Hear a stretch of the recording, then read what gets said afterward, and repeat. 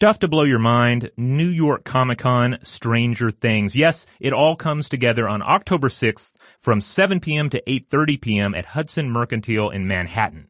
If you're in the area, join us for Stuff to Blow Your Mind Live Stranger Science as we explore the exciting science and tantalizing pseudoscience underlying the hit Netflix show Stranger Things.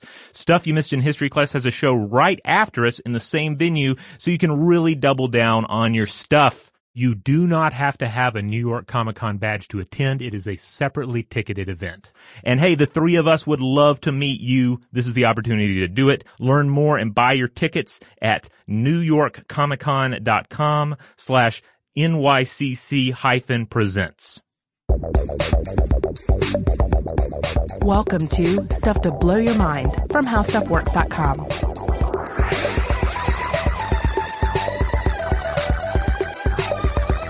Hey, welcome to Stuff to Blow Your Mind. My name is Robert Lamb. And my name is Christian Sager, and I made a mistake this summer. Oh, yeah? I decided it would be a good idea to reread Stephen King's It over the course of the summer in preparation of the new film that just came out. How's that a mistake? That's a fat book, but a good one. It was, and I was very happy with having read it, but obviously my nightmare quota filled up rather quickly.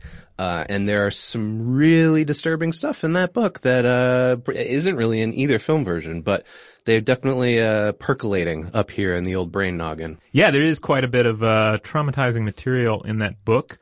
It's been a long time since I've read it, but yeah, there are certain things that stand out to me today.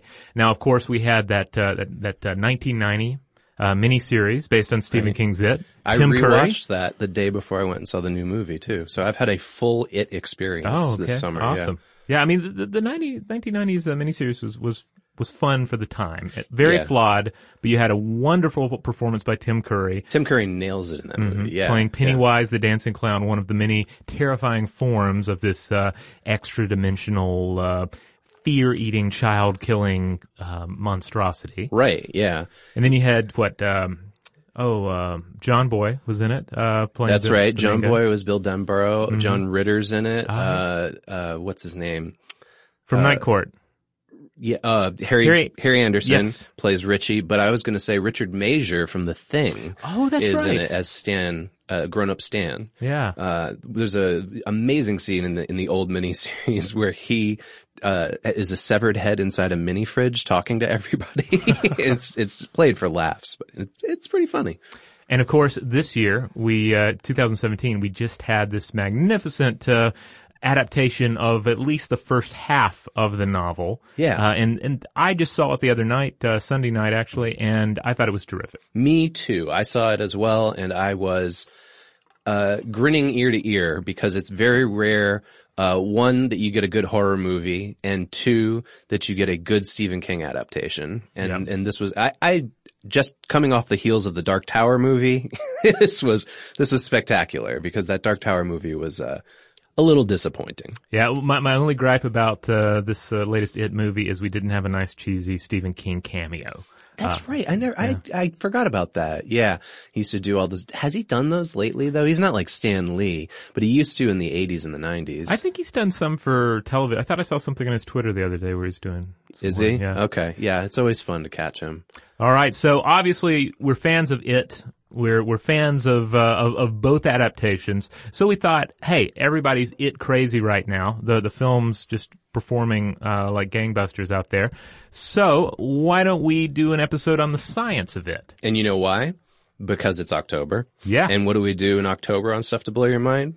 All Halloween themed topics. That's right. So this is the beginning of our bonanza for 4 weeks of doing topics on things not necessarily that'll scare you, but that are related to horror or the season. Yeah, we keep it seasonal to the point that we're actually shoehorning material into September or postponing it till November just so we can focus on Halloween. Yeah. All right, so in this episode, I'm just going to lay out a few sort of ground rules for everybody so you know what we're going to do, what we're not going to do. First of all, if you're wary of spoilers, we are not going to get into like really hard spoilers, but we are going to talk about characteristics of the novel, of of the movie especially. So, if you want to go in just 100% knowledgeless, then maybe skip this episode and come back. Yeah, I mean, I would say, like, if you've seen any of our other Monster Science videos or episodes, like the stuff that Robert and I have done on, like, zombies or vampires or the science of the vampires from the strain, things like that. Like, for the most part, we don't get into spoiler territory or deep plot details. It's mainly about, like, how the monster works and then how real life science applies to it. And likewise, we're also not going to get into some of the more esoteric stuff that is in the books but isn't necessarily in the films. Right, right. So I want to start off with a revelation. Okay. My grandfather was a clown. Oh, well, good for you. He was actually a doctor, but he was also a clown. Like, his thing was, as a member of the Shriners, he and a neighbor of his would dress up like clowns and perform as clowns at various hospitals or children's centers and at the circus. And I remember as a young kid going to the circus and seeing my grandfather all clowned up, horsing around down there on the stage and entertaining people. And so, I have some sympathy for Pennywise, but I also understand what makes Pennywise so creepy. Well, I think one thing to keep in mind with Pennywise is that Stephen King wrote this book really ahead of the full-blown creepy clown culture, and certainly it played a part in developing that culture. But I don't really blame King as much for it, because the whole gimmick here is that this awful creature from another dimension wants to take on a pleasing form in order to lure kids in, and then it also like manipulates that in terrorizing them. So it makes sense that it would pick something, pure and innocent and fun, the clown. Yeah, right. Rather than like My Little Pony. Yeah, like if it were operating today, the thing is, probably would not use the clown. Would probably use something like, a character from Dinosaur Train or something. Because kids today have been sort of generationally poisoned against the clown. They haven't grown up in the age of the clown. They've grown up in the age of the creepy clown. And unless you are going out of your way to foster an appreciation for clowns, then they're probably just not going to have it. Yeah, it's true. And I'm sure you're aware of this, but there's been this backlash from actual clowns who are saying like, oh, this movie is going to make it harder for me to earn a living as a clown. And it's kind of like, guys, I think it's maybe more than the movie. I think, as Robert said, the age of the clown is maybe coming to an end, right? Because we waged war against it and killed it. Like there was this thing that was innocent and fun, and as a culture we couldn't help but tear it to pieces. And we have to address this right up at the top. This is what we're referring to as coulrophobia, which is the fear of clowns, the supposed fear of clowns. Yeah, not really a thing. Robert has covered this in many a venue. We have a Stuff to Blow Your Mind video that's all about this that you did, 4 years ago maybe? I think so, yeah. And then there's a blog post on our site about it as well. But let's just get it out of the way because it's what most viewers and commentators of it are talking about right now. Okay, the behavior of clowns is unpredictable and their body movements are wild and exaggerated. So obviously that's something that can kind of freak you out, right? And in fact, they nailed that with Pennywise in the movie, I thought. Like the way that they had his body contort in unusual ways, I think really worked well. Yeah, I mean, but it was not necessarily clownish. It was exaggerated to the point where it was grotesque. It was monstrous. Yeah.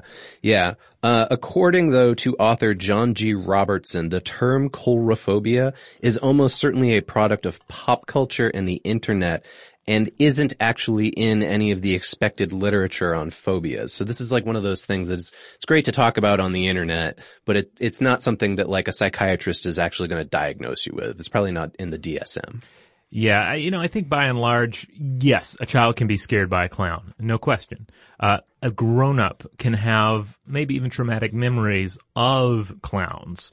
But this idea of like there's this widespread phobia of clowns, I tend to be very skeptical of that. Yeah, and I think part of it, and you addressed this in both of your pieces, is that for the last couple of decades, we've had this plethora of scary clown imagery. Not just Pennywise from the book and the miniseries and now this big movie, but you've got killer clowns from outer space, you've got the real-life story of John Wayne Gacy, right? There's just all of this stuff floating around that kind of makes clowns sinister. What's the House of a Thousand Corpses, right? Isn't that guy Rob Zombie loves his clowns. Yeah. For sure. Oh yeah, he just came out with a whole clown movie, didn't he? I forgot about that. Yeah. But there is a study. It's a 2008 study at the University of Sheffield that was published in Nursing Standard. And they found that out of 250 children, most kids who are ages 4 to 16 dislike clown imagery. Big surprise. So what's the lesson here? Well, okay, they said maybe we shouldn't have clowns in hospitals anymore, especially because those are places where kids are unsettled and scared. So if my grandfather were still alive, I'd have to say to him, like, maybe you might want to lay off the whole clown thing. This is why in children's hospital, it's so funny that Rob Corddry is always in clown makeup. Yeah, well, then that sort of adds, they don't go straight up with the creepy clown on that show, but they do kind of toy with it a little, I guess. Well, he's always got clown makeup on, but then like his, smock, I guess you would call it, is always covered with blood as if he just got out of surgery.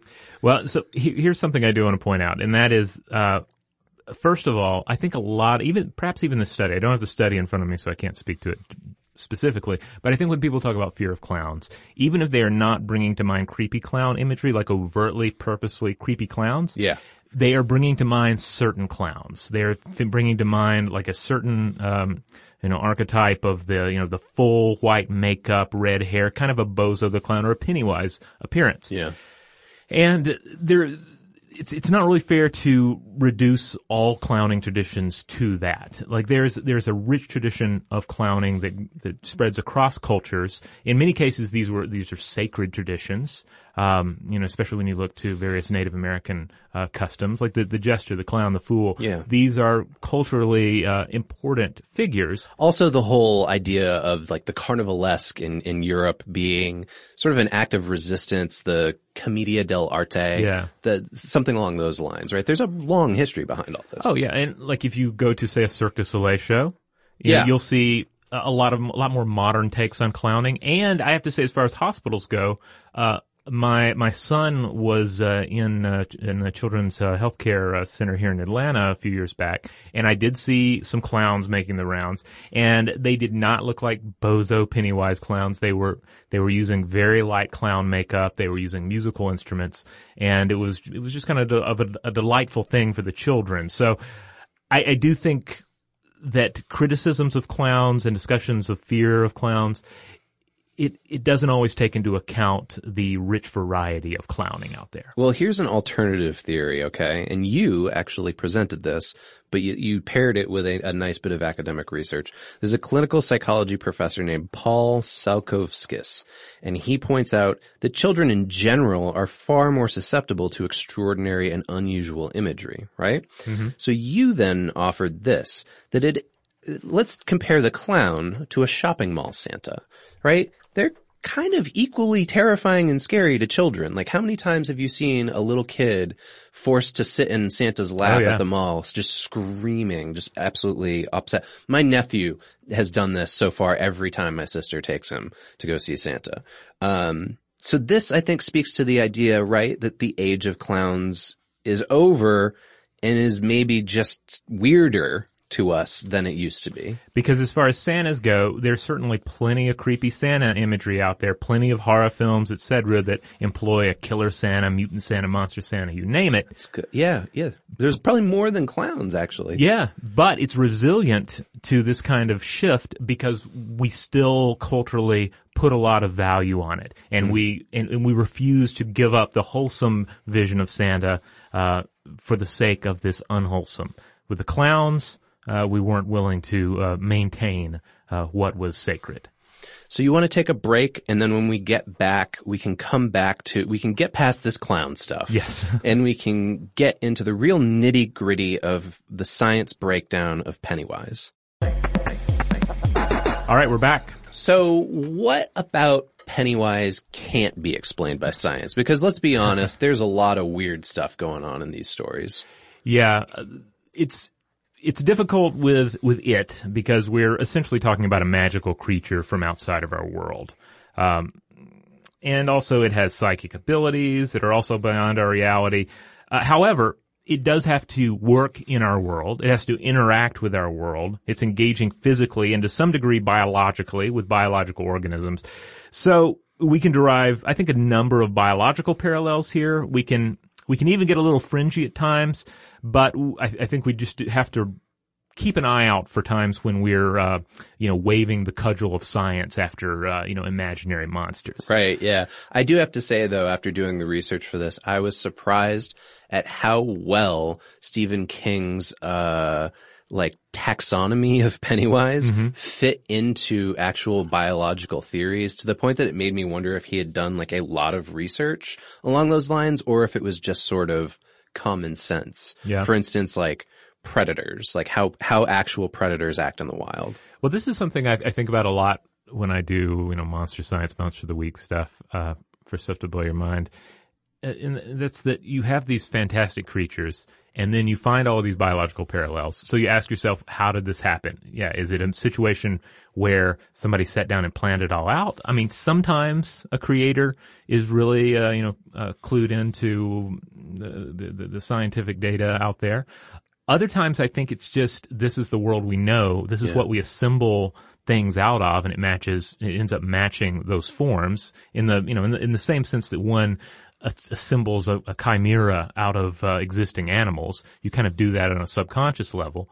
But then also I think it just comes down to the utter weirdness and amazingness of the natural world, that no matter how weird our imagination is, no matter just how fantastically creative this monster is that we dream up, the natural world is going to have us beat. That's just how weird and wonderful our world of biology is. Yeah, I mean, I can't list all of the episodes that we've done on natural organisms that are just utterly crazy compared to anything I've ever seen in a horror movie. I'm thinking of a lot of the underwater creatures we've covered, like the Osedax bone worm or the Hydra, stuff like that. Whew.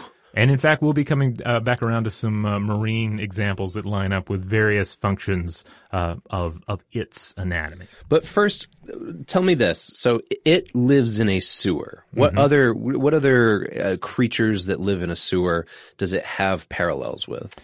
Well, I mean, you could look at it two different ways, right? Because there are numerous examples of troglozines, and these are creatures that live underground, but they don't completely finish out their life cycle there. They have to come up for something. In the case of it comes up to eat. Or to hunt at any rate. So you have various subterranean creatures that line up there. And indeed you have subterranean creatures that live in a guano-rich environment, as with environments where the cave is filled with bat guano, and it lives in a sewer. On the other hand, you have a number of species that are very well adapted to artificial human-made subterranean systems, rats, fleas, and of course mosquitoes, which we've talked about on the show here in terms of the London mosquito, which seems to be diverging from the surface mosquito by virtue of its life underground. And then coming back to that whole excrement thing as well, I mean, you have everything from, say, a dung beetle to the African penguin depend on feces for their life. So it's not something that I think King really got into in the books or shows up in the movies at all. But, it's not completely unrealistic to say that you would have this strange creature that lives in such close confines with human excrement and human waste. Yeah, that does make sense. Yeah, I'm trying to remember from all three iterations. There's no moment where they really address that beyond just, and this is in the trailer for the new movie where they talk about gray water and what gray water is, and just the idea of them traipsing around in this dirty water throughout the entire time that they're down there. But yeah, there's no point where there's nothing scatological about. No, I think it's a suitably foul place for a foul creature to live. Yeah. But it seems to have other benefits to it besides what it contains. Now, all right, this may be a spoiler, although I think for the length of this story, this is just kind of basic role-playing game rules of how it operates, right? So it's a periodic predator, right? Right. One of its most notable features is it has, for starters, a ridiculously long lifespan. And then as far as its life cycle goes, it has these 27 to 30 year hibernation periods. So it comes out, it eats, and then it goes away for 27 to 30 years and then comes back again. And in the book, in the show, it's been doing this since the mid-18th century when people first started living in the Derry area. Yeah, that's right. Like there's always these incidents, these horrific incidents that precipitate its hunting period, right? So like they've got one where it's I think it's called the Bradley Gang. They're like a bank robbery gang. There was this huge massacre with them. And then 27 years after that, you've got the fire at the Black Spot where like a lot of people died in this horrible fire. So the thing is, lengthy hibernation periods like this, they're not completely out of keeping with the natural world. You have thermophilic bacteria that may hibernate for up to 100 million years before they're swept from chilling depths to hot spots of geothermic activity. And that's exactly the sort of sleep cycle that even a billion-year-old creature like it can probably appreciate. Now, hibernation, of course, is a way for an organism to ratchet down energy expenditure and survive on energy reserves in order to survive periods of otherwise lethal resource depletion or environmental change. Yeah, and there's actually a pretty interesting mathematical model that we can turn to here to try to understand that system a little better. It's called predator-prey modeling, and it's when you take equations to show a system in place between a predator species, like it, and a prey species, like the children of Derry, Maine. And this form of math helps predict how these species will interact, especially when one is the primary food source for the other. So the famous example that's been used in this is a relationship between wolves and moose on Isle Royale in Lake Superior. It's been studied since the 1950s because, first of all, there's very little food for the wolves to eat other than the moose on this isle. And second of all, the isle itself is geographically isolated, which limits other factors that would come into play, like, for instance, hunting or migration.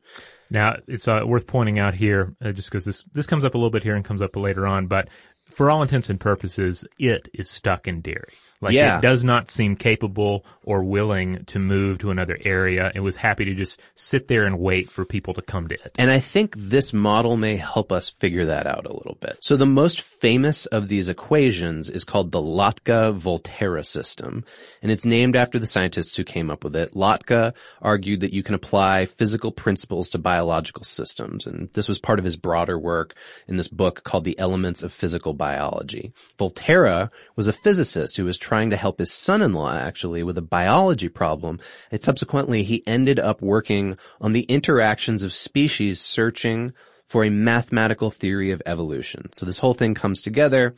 Usually these equations boil down to representations of the change in a prey population versus the change in a predator population. We saw something similar when we did that episode on zombie math last year, which may have been one of our October episodes. I can't remember. But without getting too far into the weeds on the math, each equation essentially uses the following form: birth function minus death function. Now, in the Isle Royale example, the model looks like this. In the absence of predators, the prey should increase at a rate that is proportional to the current quantity of the prey. Basically what this means is the more moose there are around to mate with each other without being hunted, the more calves are going to be born. But in the absence of prey, the predators should die off at a rate that is proportional to the current predator population. So if there are more wolves and they eat all the moose and there's no more moose to eat, the wolves are going to start to starve. So Lotka argued that prey should decrease and predators should increase at rates that are proportional to the product of the prey times the predators. Or alternatively, the moose deaths should be related to the interaction of the wolves in the moose, as should the wolf births. So since then, they will need plenty of moose for food to have healthy pups, right? Either way, there's this relationship between the predator population and the prey population. Too many prey results in more predators, who then swamp the prey, which then subsequently causes a decrease in their population. This would lead to the predators dying out and the whole cycle beginning again. Now let's apply this to the it Pennywise example, okay? There's far more prey than there are predators, since there's only one Pennywise that's going around and eating children. So this should mean that there will be a proportional increase in the population of human children, which there is, as far as we can tell. When we see the history of Derry, the town gets bigger and bigger every time there are these 27-year gaps. Pennywise's biggest fear, then, should be that it itself will run out of children to eat, which is probably why it hibernates every 27 years. Ultimately, this assists it so it doesn't starve to death. Or, subsequently, it would have to leave its lair for the rest of the broader, unknown territory of the rest of the world, right? We don't know why it never leaves the sewers of Derry, right? Theoretically, I guess it could just like rampage around all of America and eat everything in its wake, but eventually it would probably be discovered and taken down. Yeah, or we just presume that it cannot move for some reason or another. So, what if Pennywise, though, were to somehow give birth to more monstrosities? It may then face difficulties feeding this brood if there isn't enough food available to it. So perhaps this is why Pennywise allows the Derry population to grow in these waves every 27 years. So when it has children itself, there will be more than enough to eat for its entire family. But it's worth noting that Derry's population isn't hunted by anything else, and it has the capability of migration, right? So this is a lot more complex of a food system than we see on this isle with the wolves and the moose. So I think there has to be something else going on here, possibly psychological, and maybe we'll talk about this later in the episode, that keeps the people in Derry so that food is always available every time Pennywise wakes up. Now, the scariest pragmatic rule about these predator-prey models is this quote: "Predators are always hungry and eat the same proportion of prey no matter how large the number of prey gets." So this implies no matter how big Derry gets, Pennywise is always going to eat dozens of kids every 27 years. And that, I think, is part of what is so ultimately terrifying. Yeah. Now, here's another reason to vanish for such long periods of time in between meals, to counter anti-predator adaptation. Ah. Okay. So think about it.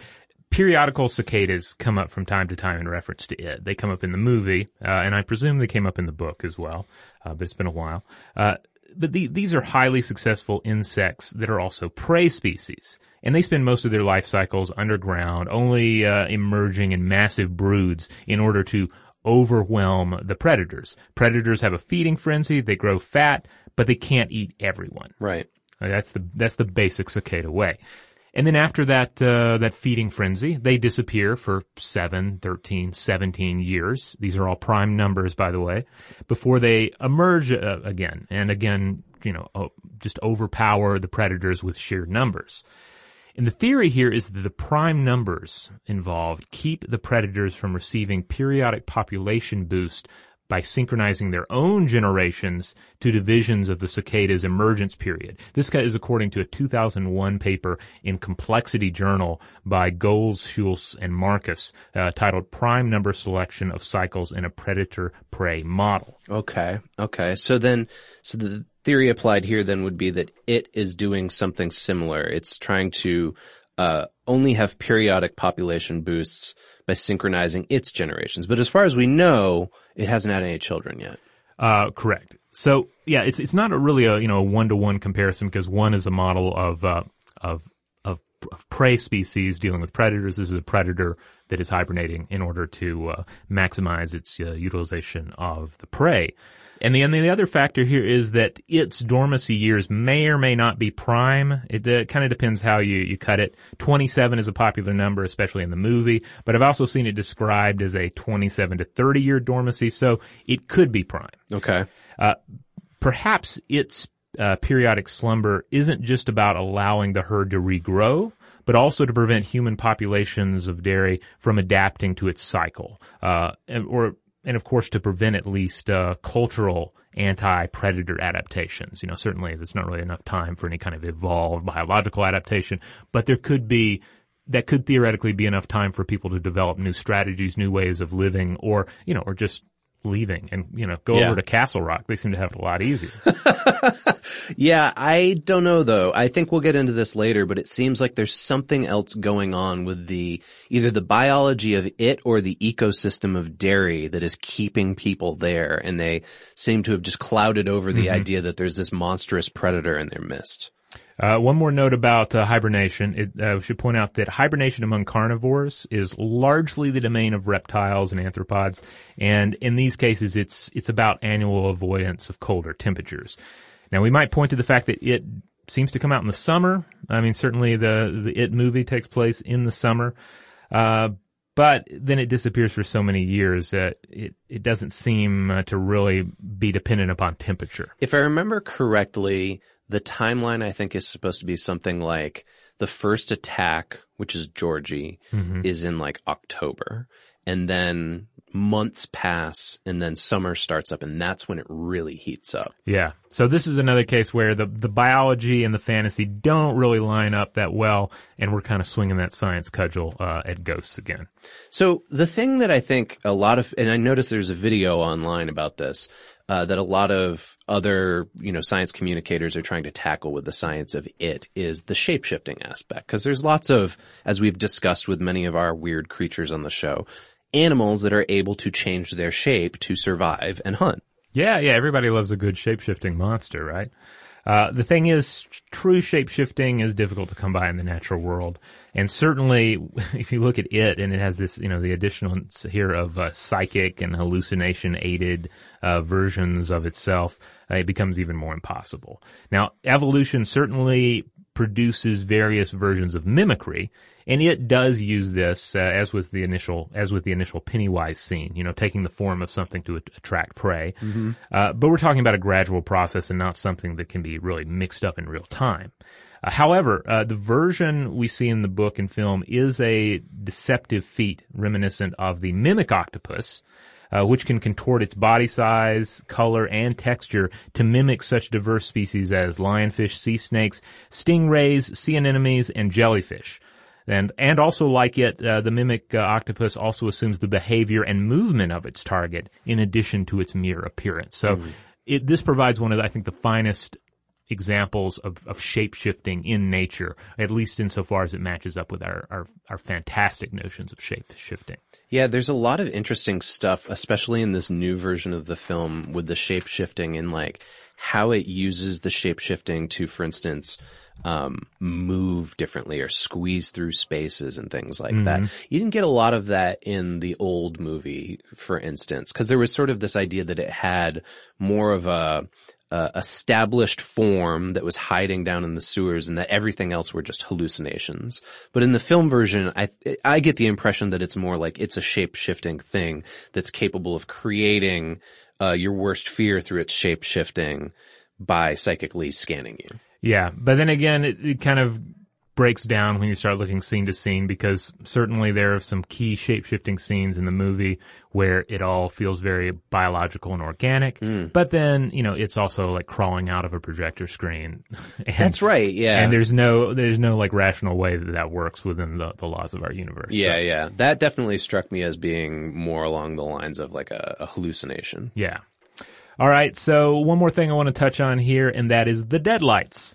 The Deadlights showing up, especially in the film. You see it in the scene where it opens its mouth real wide, and you see these three pinpoints of hellish light that transfix the prey. And this is another area where we have to be careful chasing magic with that cudgel of science, but especially as we see in the movie, it uses these things to subdue a victim or drive them mad. And here in the natural world, we certainly have creatures with bioluminescence, and some of them do use their dazzling lights offensively against prey. Now, not all of them directly apply here, but consider the famed anglerfish, which is just an endlessly fascinating and monstrous creature. The female's dorsal spine protrudes out over its mouth like a fishing pole with a fleshy, luminous, thanks to a symbiotic bacteria, lure that attracts prey into swallowing distance. And then we return to the cephalopods because the cuttlefish has been known to manipulate its chromatophores. That's the little elements in its skin that can manipulate color and all. It can use these to dazzle the intended prey long enough to snatch it up, essentially hypnotizing it or confusing it with a pulsating psychedelic display.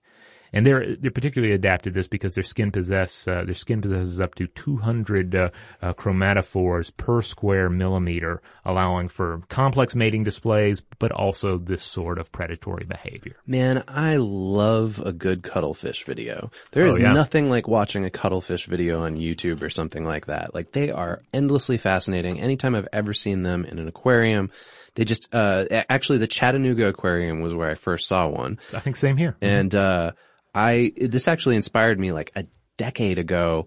One of the first comics I ever wrote included a submarine that was modeled after a cuttlefish, and it included they like added this fake skin with chromatophores into it so that it could blend in with its surroundings. Yeah, we should really come back and do a new episode on cuttlefish. We have I think we have an older episode on them.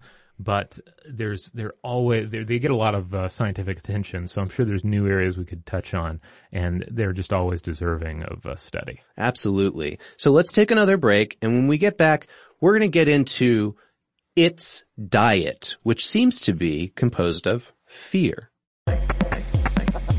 All right, we're back. Yeah, so I actually was talking to my friend Dave Streepy about all this because he's a huge Stephen King fan. Yeah. He also reread the book this year, and he's seen the movie a couple of times. So I was asking him, like, well, what's the deal? Refresh my memory about it and its diet. And it does seem to be a situation where it consumes fear or possibly consumes some flesh that's been seasoned by fear, or it only feeds on fear but it consumes flesh because that's what monsters do. That's what children expect a monster to do. Yeah. It's not entirely clear, but I think you've hit on the possibilities here. And I think that maybe what's going on here is related to fear conditioning as we know it in the psychological discipline. So I'm going to see if we can connect it here. Now, if you're unfamiliar, fear conditioning is a simple form of associative learning. This is where an animal learns to associate the presence of something that's a neutral conditioned stimulus, something like a light or maybe a tone, with the presence of a motivationally significant stimulus that is unconditioned, such as being electrocuted. This is usually what they do, is they electrocute a mouse, and they play a sound or they flash a light at it beforehand so that eventually this creates the classic Pavlovian behaviorism style psychology in which the fear memories are consolidated over time such that they can be induced by presenting the conditioned stimulus on its own, so that every time you flash the light or you play the sound, then the mouse or the rat is scared of that, and that you don't even have to electrocute it anymore. Well, speaking about going to the movie theaters, I wonder to what extent the popcorn and Coke is like that. Because I see people get the giant Coke, the giant popcorn, and they go into the theater to watch, something like Alien Covenant. Mm-hmm. And I'm like, why are you planning to eat and drink during this film? Do you even want that overpriced popcorn and Coke, or is this just conditioning? Is this just a matter of, this is what I expect? This is part of the experience. Oh yeah. For me, like every time I get there, I just immediately start salivating for sugar. Yeah. I think it's just a sugar fix, which is probably related to my experience of going to a dark room. So, all right, we know that Pennywise thrives on fear, so it's possible that the citizens of Derry are experiencing their own form of fear conditioning that then subsequently leads to mass psychogenic behavior. And we're going to unpack the mass psychogenic behavior later. But over the centuries, Pennywise has conditioned them to both experience fear that subsequently feeds it and to also freeze in response to it, so they don't end up running away or migrating, leaving. Yeah, I think that's pretty solid. My only critique would be how does its periods of inactivity affect that? Yeah, that's what I can't figure out either. And I'm trying to also understand what is the neutral stimuli that signals this to the people of Derry, right? There's no light, there's no tone. Is it these balloons that suddenly start popping up everywhere on these sewer grates, or is it giving off some kind of pheromone throughout the entire city? That maybe that's why it lives in the sewer system. It's got access to all of the grates that go up into people's homes. I'm not sure. But that is an interesting idea that there could be some additional biological component here. Now remember, fear is our human defensive motivational system, and we evolved this way to protect ourselves from threats in our environment. We can measure fear as a complex constellation of behavioral and physiological responses. And we also know that fear conditioning itself is linked to the neurobiology of both learning and memory. So this is important. Is it possible that the system of fear in Derry is what prevents its residents from remembering or even learning about Pennywise in the first place? Like there's some kind of weird reverse fear conditioning going on here that makes it so they can't remember it. And then, in fact, fear conditioning is an ideal way for us to study how memory works in general, because a basic fear-inducing event can determine the way our brains actually shape memories. So, if you go back and you look at the neural pathways through which a situation causes a creature to learn about fear, scientists actually hope that they can then figure out what the general mechanism of memory formation is. So hopefully, by doing this, they can better treat malfunctions in our ability to control fear. So, for example, treatment of anxiety, phobias, and panic attacks. Now, I think with Derry residents, especially with the adults, so one psychological reality that comes to mind as a possible explanation is that of normalcy bias. And there are plenty of examples of humans who simply don't react appropriately to a sudden threat, or even freeze up and are unable to act at all, or they freak out completely. I always go back to the Aliens example for this. So think too that the scene in Aliens where everything's gone haywire. Yeah. The aliens have massacred the Marines. If this were a game of XCOM, you would have gotten a poor rating and lost like all your crew mostly. So you have Private Hudson. And his whole thing is, we're all going to die, man. Game over, right? Right. He's just hysterically running around. Yeah. Now, Lieutenant Gorman, I don't know if you remember him. I do. He's ostensibly supposed to be the leader. Yeah. And he just panics and freezes up. Like he can't act. And then we have Hicks and Ripley, and they take the lead. They know how to act. They think rationally in the face of danger. Right. This is when Ripley basically pushes Gorman out of the way and drives that awesome tank thing in there and saves whoever's left. Yeah. The interesting thing is that this kind of matches up with the various ways that people react to disasters. I was reading an article. This was actually on IO9 by writer Esther Inglis Arkell. Oh yeah, I like reading her stuff a lot. And she pointed out in her article that 70% of people in a disaster exhibit this unusual la-di-da behavior. About 10 to 15% freak out. They go Private Hudson on everything. And then the other 10 to 15%, they go the Ripley Hicks direction and they actually get stuff done. So in other words, they get the hell out of Dodge. So the question people ask then is what's going on with that 70%? Why does 70% of people faced with, say, a massacre by alien monsters or potentially, the steady, massacre of children by an extra-dimensional shapeshifter? Mm-hmm. And the idea here is that you have to look at it two different ways.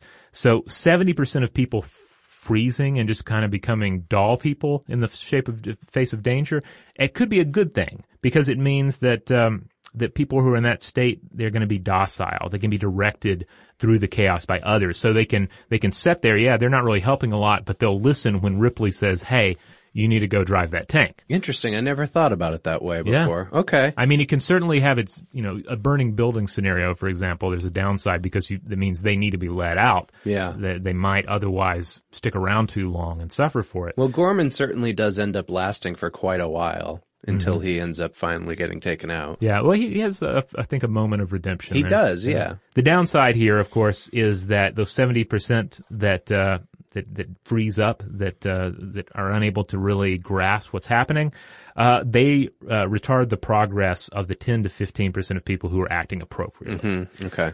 Now, I'm not sure how. You're slowing the rest of us down. Yeah.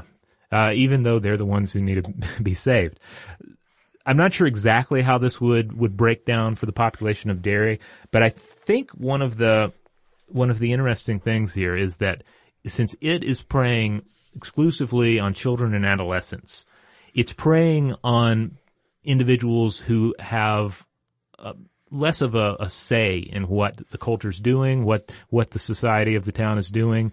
They're less a part of the decision-making process, and they're going to have a harder time finding acceptance and belief when they tell their story to adults. Yeah. So it almost doesn't matter that you have that 10 to 15%, ideally, I guess, the Losers Club from the movie and the books.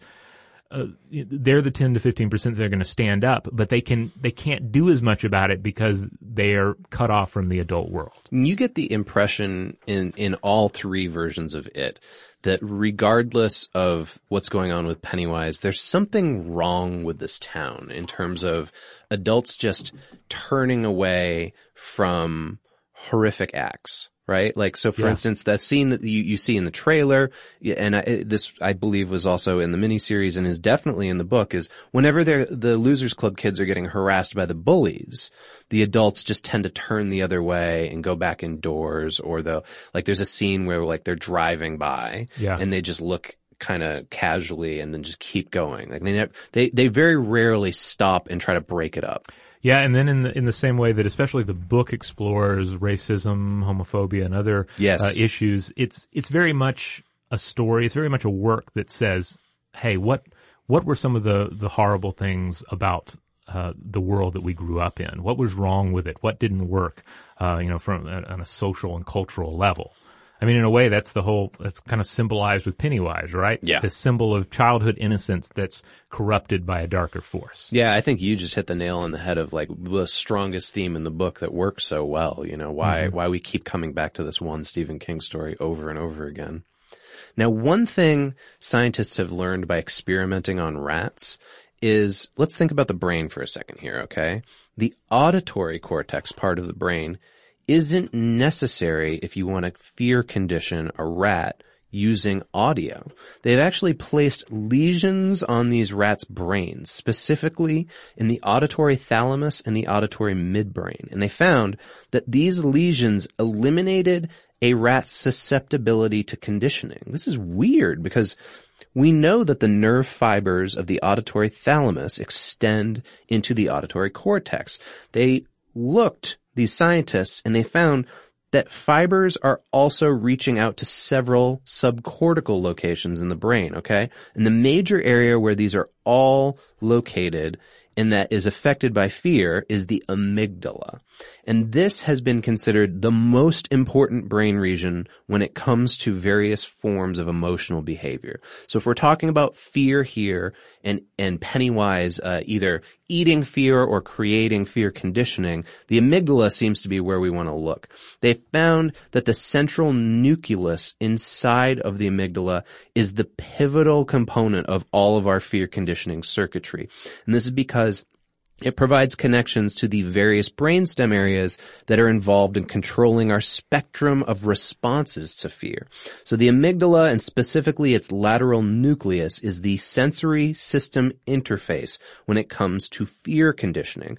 By following this research, the scientists who've been looking at this, they've actually been able to map the entire stimulus response pathway in the brain from, basically whether that light goes on or there's a tone or you get electrocuted, to how it travels through the brain and essentially triggers your fear response. Now, one thing I think that's worth thinking about here is that the book and the films, I think they tend to work with sort of a non-scientific idea of what fear is and how the mind works. Yeah.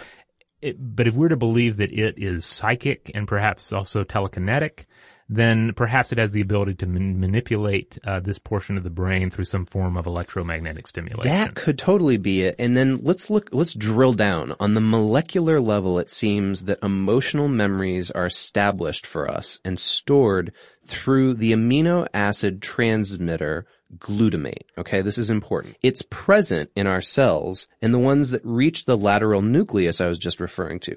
And its transmission is implicated in our memory formation. So likewise, some researchers have been able to totally block fear conditioning in animals by blocking the receptors they have for glutamate inside the amygdala.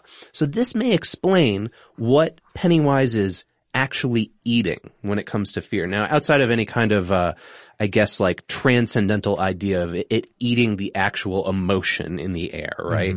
We know that when we experience fear, there is neuroendocrine changes that include the rise of plasma prolactin, adrenocorticotropin, corticosterone, and catecholamines. Maybe it's the increase in these chemical levels that are either satiating it or somehow attracting it, right? So like it is able to smell that fear somehow, for lack of a better term. Well, one thing that comes to mind is that you could have a situation where, well, it's a magical organism, so maybe it doesn't really need to eat in the way that actual real-world organisms do. But you could also have a situation where, it lives off of bacteria or, something in the wastewaters of the Derry sewer, but it still needs a few key components that are only found in human brain chemistry. Yeah. And this isn't out of keeping with the natural world, because you do have certain organisms where some of their prey decisions are based on very specific chemical needs. Yeah, right. So then if that's true, what is Pennywise actually eating? Is it eating the amygdala? Is it eating the glutamate? We actually see it chewing on arms and all these kinds of things, right? But that seems that it's actually more for the purpose of generating fear-based stimuli. It doesn't look like it's actually eating the arms. It's just kind of chewing on them to freak everybody out. Yeah, it's just doing what children expect a monster to do. Now, you brought up other animals. Does Pennywise eat other animals other than human beings? I mean, other animals experience fear. It occurs nearly every animal group. You've got fruit flies, snails, birds, lizards, fish, rabbits, rats, monkeys, and of course, people. All of them exhibit fear. Is it also scarfing down snails inside that sewer? No, I don't think so, because there's that whole bit where it sat there and waited until humans were available. Yeah.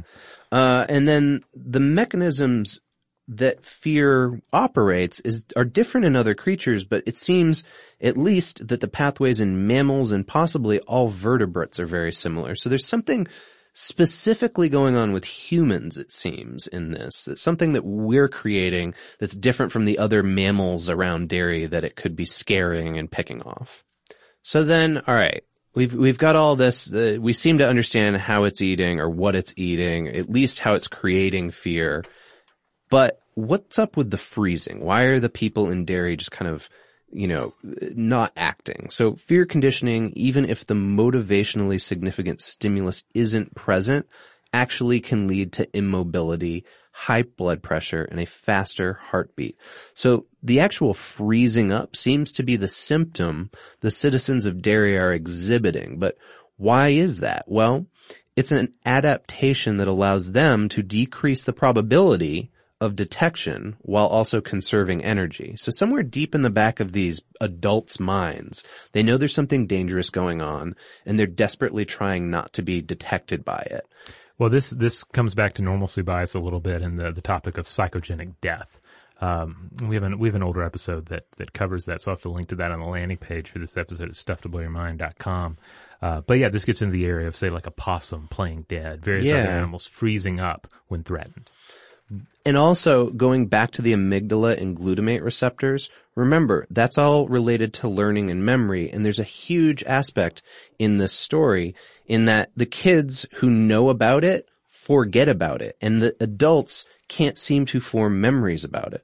So it seems like somehow there's something about brain formation going on here that allows the children to remember it, but maybe their amygdalas aren't fully formed yet or something like that, and that is why they're able to be more conscious of the Pennywise creature rather than the adults.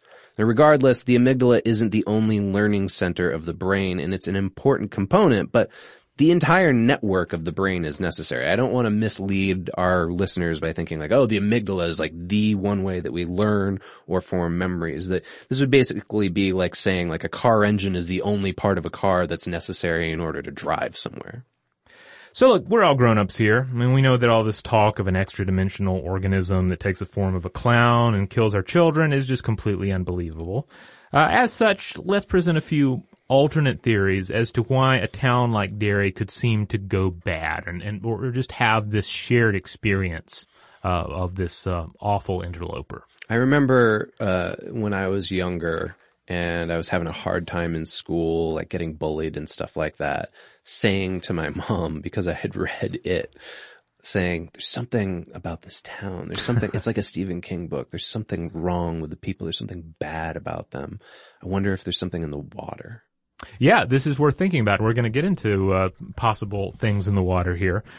Because, all right, if we're going to analyze what's going on with Derry, we have to sort of identify it as something that can be, more easily studied. Mm-hmm. So we might surmise that Derry suffers from just a high crime rate. Okay. Certainly you have all these murders, disappearances, etc. And the interesting thing here is that crime is often grouped under the category of a wicked problem, which we've discussed about, a problem that is maybe not that easy to identify and then difficult to treat. Yeah. Any kind of large-scale treatment changes the problem. It does certainly seem like in the narrative that even outside of Pennywise roaming around and hunting all these children, that Derry is a pretty violent place to live. Yeah. Now, you might take, for instance, the high crime rate of New York City during the 70s and 80s and the subsequent lowering of that crime level. And certainly key individuals and institutions were more than willing to take credit for that drop. But you're left with a lot of different theories as to why we had this surge in crime and then this decrease in crime, this inverted U scenario. And you'll find theories relating to gun control, policing, prison sentencing, access to legal abortions, etc. But one of the possible causes, and one which I think is most interesting for discussion here, is pollution-based. And I think we might be able to apply it to Derry if we tweak it a little bit. So you have this guy, Carl Smith, a professor of public economics and government at the University of North Carolina, Chapel Hill. And he defines crime as an epidemic. And he says, all right, if it is an epidemic, then you have to break down the spread of epidemics to determine their cause. So he says, all right, first question, does it spread along communication lines? If so, then it's informational. Does it spread along transportation lines? If so, then it's microbial. If it's everywhere at once, then it's probably a molecule. Now, horror fiction presents plenty of examples of these. You can think of The Curse of the Ring, In the Mouth of Madness. These are straight up, informational curses, informational contagions. Yeah, mimetic in a way. Yeah. And that doesn't seem to be the case in Derry, right? Because the kids only later realize that they're seeing the same clown. So it's not like this idea that you tell the story of Pennywise and it spreads. Now, transportation lines, well, every disease or zombie horror movie gets into this. And here in Derry, if it were transportation based, and if we limit just our study to the Derry area, then you could make a case for the water sewage system transporting it around. Yeah, and this comes up over and over again in all versions of it. This is where they end up finding the town maps and layering them on top of how the sewage system works and where it all pops out. Yeah, and I guess the only criticism there would be, well, hey, is there really a safe place in Derry? Like, certainly, if you're close to that sewage line and in certain key locations, you're in more danger. But I never got the sense that they were safe neighborhoods. No, I don't think so, because if you think about it, regardless of like how big the openings are to the sewer system, if you live in any kind of abode that is connected to the sewage system, it has access to you, right? Like Beverly is able to hear it through just the hole in her sink. Yeah. Now, all of this non-Derry stuff that I've been discussing here about the spread of some sort of an epidemic, this comes from a 2016 Mother Jones article titled "Lead: America's Real Criminal Element" by Kevin Drum, and he profiles the work of Rick Nevin, who made the argument that gasoline lead may explain as much as 90% of the rise and fall of violent crime over the past half century. So Nevin here, he'd worked for initiatives to get lead paint out of homes due to the connection between lead exposure in small children and later life complications like lower IQ, hyperactivity, behavioral problems, and learning disabilities. Mm-hmm. So the idea here is that lead emissions from tailpipes rose steadily from the early 40s through the early 70s, nearly quadrupling. Then, as unleaded gasoline began to replace leaded gasoline, emissions plummeted, all in an upside-down U pattern that lines up with the rate of violence. Wow. Yeah. So he points out, quote, when differences of atmospheric lead density between big and small cities largely went away, so did the differences in murder rates. Now, the exact culprit here would be tetraethyl lead. But for this to work as a Derry theory, I think we'd need a continuous or at least fluctuating high level of that lead in the local environment. Now, Derry was an ironworking town, we're told, and I believe there's a textile industry there as well. So you could probably make some sort of case for a localized high level of atmospheric lead density. So this could possibly be why Derry's just like a mean town, even outside of the fact that there's an extraterrestrial shape-shifting clown monster there. Yeah. And, I guess you could sort of tease apart what the relationship between its inherent vileness and the presence of this creature would happen to be. Okay. Now, it wouldn't explain hallucinations of clowns, obviously. Right. For that, you might look to ergot poisoning, which we discussed in our LSD episodes, and also in an older episode that Joe and I did, the psychedelic nightmare of ergotism. And I'll leave everyone to check out that episode for a full explanation of that. But when we're talking ergot, we're talking about one of the organic precursors of LSD that acts as a parasite of grasses, including rye. So if you have contaminated rye and enough of it makes it into the local food supply, a town can experience the symptoms, certain symptoms that are rather nightmarish and horrific.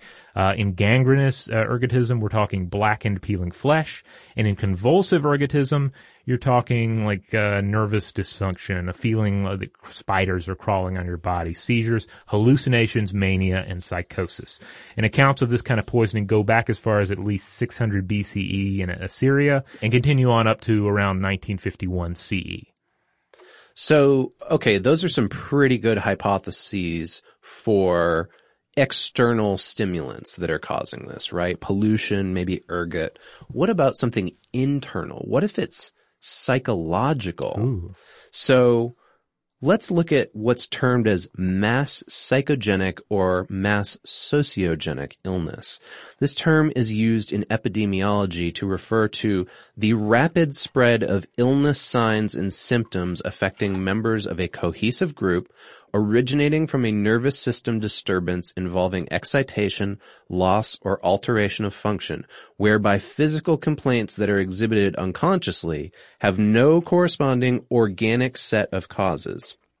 Now, this is thought to be related to conversion disorder, where symptoms like, for instance, blindness, paralysis, and other neurological symptoms are caused by psychological conflicts, not physiological stimuli. So this could be used in the context of the actual credible threat that's provoking the anxiety is Pennywise, right?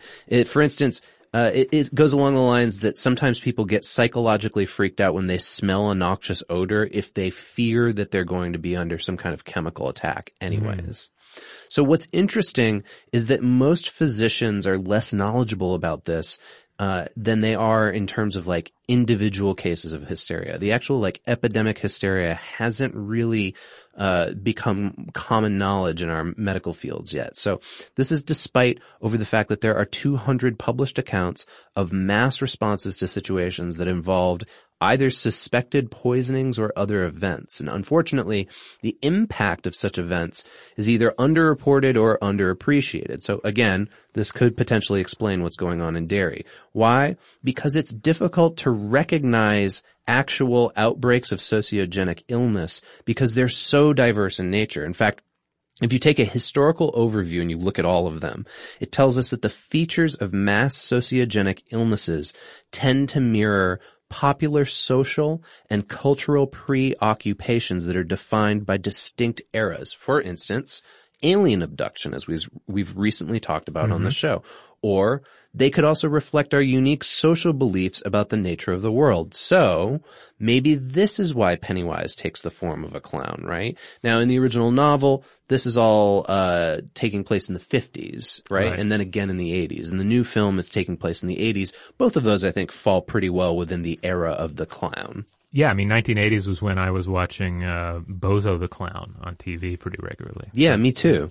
Now, mass psychogenic illnesses can actually be complex when stress gets built up and becomes chronic in an entire population. For instance, in regions where people live in constant fear of chemical weapons or maybe witchcraft, or you get these mass psychogenic events that can affect hundreds or even thousands of people at a time. And it can also be linked to physical illnesses that are muscular tics, twitching, and shaking. Here's a quick example. In 1998, 800 children in Jordan believed that they had suffered from some kind of side effect of a tetanus diphtheria toxoid vaccine that was administered in their school. 122 of them were admitted to a hospital, but the vast majority of these symptoms were actually psychological and not physical. So let's look at Pennywise as an example. Perhaps the townspeople of Derry are experiencing a mass sociogenic illness in that they have lost the functional ability to care when harm is being done to their children. Their mass nervous system, if you want to call it that, appears to somehow be inhibited. And no one else outside of Derry even recognizes this, right? Like, there's got to be towns around Derry, but because these outbreaks are so difficult to pin down, they don't recognize that there's anything wrong going on. So what's the credible threat, though, that's provoking their anxiety into apathy? Is it Pennywise, or is it Pennywise getting by on their response to something else that's distinct to that era? Maybe it's the high crime rate that you were talking about earlier because of lead poisoning or something else.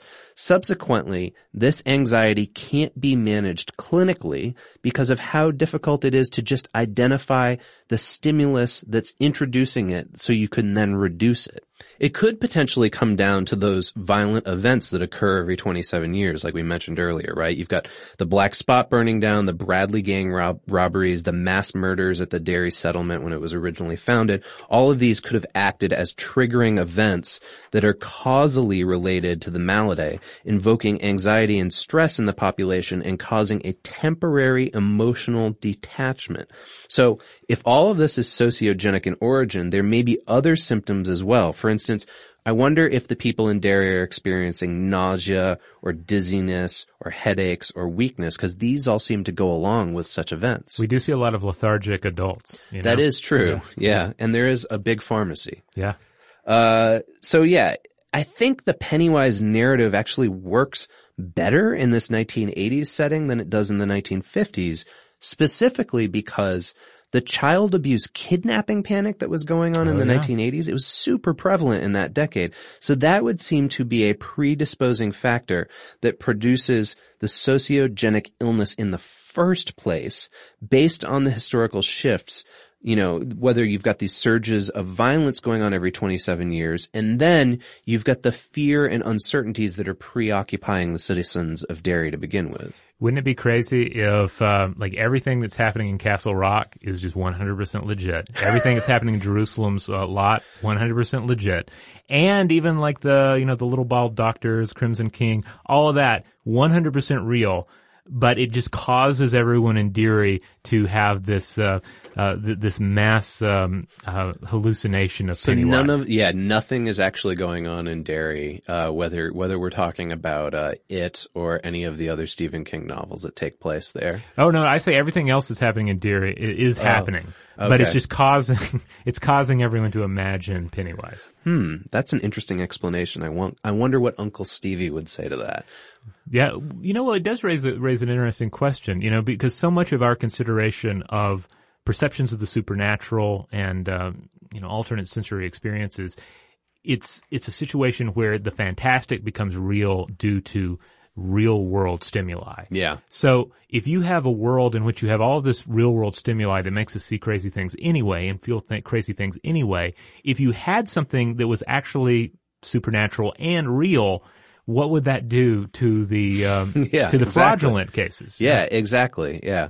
We have lots of examples. I'm not going to drill through all of them here, but there's 4 or 5 examples in our notes here of cases that are very similar to this. You've got a cotton mill in Lancashire, England in 1787 where people were hysterical thinking that there was a disease that was contaminating cotton. In 2015, 40 pupils at the Outwood Academy in Ripon, England had to be treated for dizziness and nausea because they had a mass psychogenic illness. You had another instance in 1999 in Belgium. 26 children from one school developed nausea, headache, fatigue, palpitations, all this stuff they thought it was because of bottled Coca-Cola. It went so far, Coca-Cola themselves thought they might be responsible for the outbreak, and they blamed it on bad carbon dioxide and possibly a fungicide that was applied to the transport pallets that the Coke was on. Turned out all of it was psychological. And then my favorite example, and I wish maybe we should just do a whole episode on this because I have a ton of notes on this, is the Pokemon Panic example from 1997. A lot of people remember this when there was that phase where in Japan it was reported that like 618 child viewers were all experiencing these symptoms of nausea, shortness of breath, dizziness, headaches, etc. They thought there was like some kind of mass epileptic event going on because they were all watching Pokemon. And it turned out, again, they're pretty sure this was all psychological. Yeah. You know, two of my favorite examples are Spring Hill Jack from 19th century London and the Mad Gasser of Mattoon, Illinois in 1944 and 45. And in that case, it was the idea that there was a mysterious stranger going around gassing people with a gas gun. What if every town has a Pennywise in it, but you have to suffer a mass psychogenic event for Pennywise to be able to basically run around and do what it does? And so you've got the Mad Gasser in this one town, you've got a clown in another town, you've got Spring Hill Jack in another town. Yeah, we just really need to keep it together. It's a franchise, and hey, most small towns out there have at least one statue of a clown at their local McDonald's restaurant. So who knows? Okay. Well, I think we've done a pretty exhaustive look at what could be going on, not just with Pennywise, but with the citizens of Derry, who just seem to be strangely unaware of what's going on with their children getting eaten by a clown. Yeah. So, hey, if you have thoughts you'd like to share about the book, the miniseries, the motion picture, and, of course, our analysis here today, you can get in touch with us a number of different ways. First of all, hit us up on social media. We're on Facebook, Twitter, Tumblr, Instagram, and on Facebook we have that wonderful discussion module. It's a group that you can, apply to join. Basically, you just have to know what the show is to get admitted, and then you can have discussions with us, but also with other insightful fans of the show. And hey, if you want to check out all of these other instances of Monster Science or Monster of the Week type related programming that we've done, you can find all of that on StuffToBlowYourMind.com. We've got lots of it. That's where Robert's Coulrophobia clown videos and blog post lives. That's where all of our previous Monster Science videos live. Although it's October, people, we are going to be placing all of that stuff on our social media channels. Get ready for some Monster Science. And if you want to get in touch with us the old-fashioned way, just shoot us an email at blowthemind@howstuffworks.com.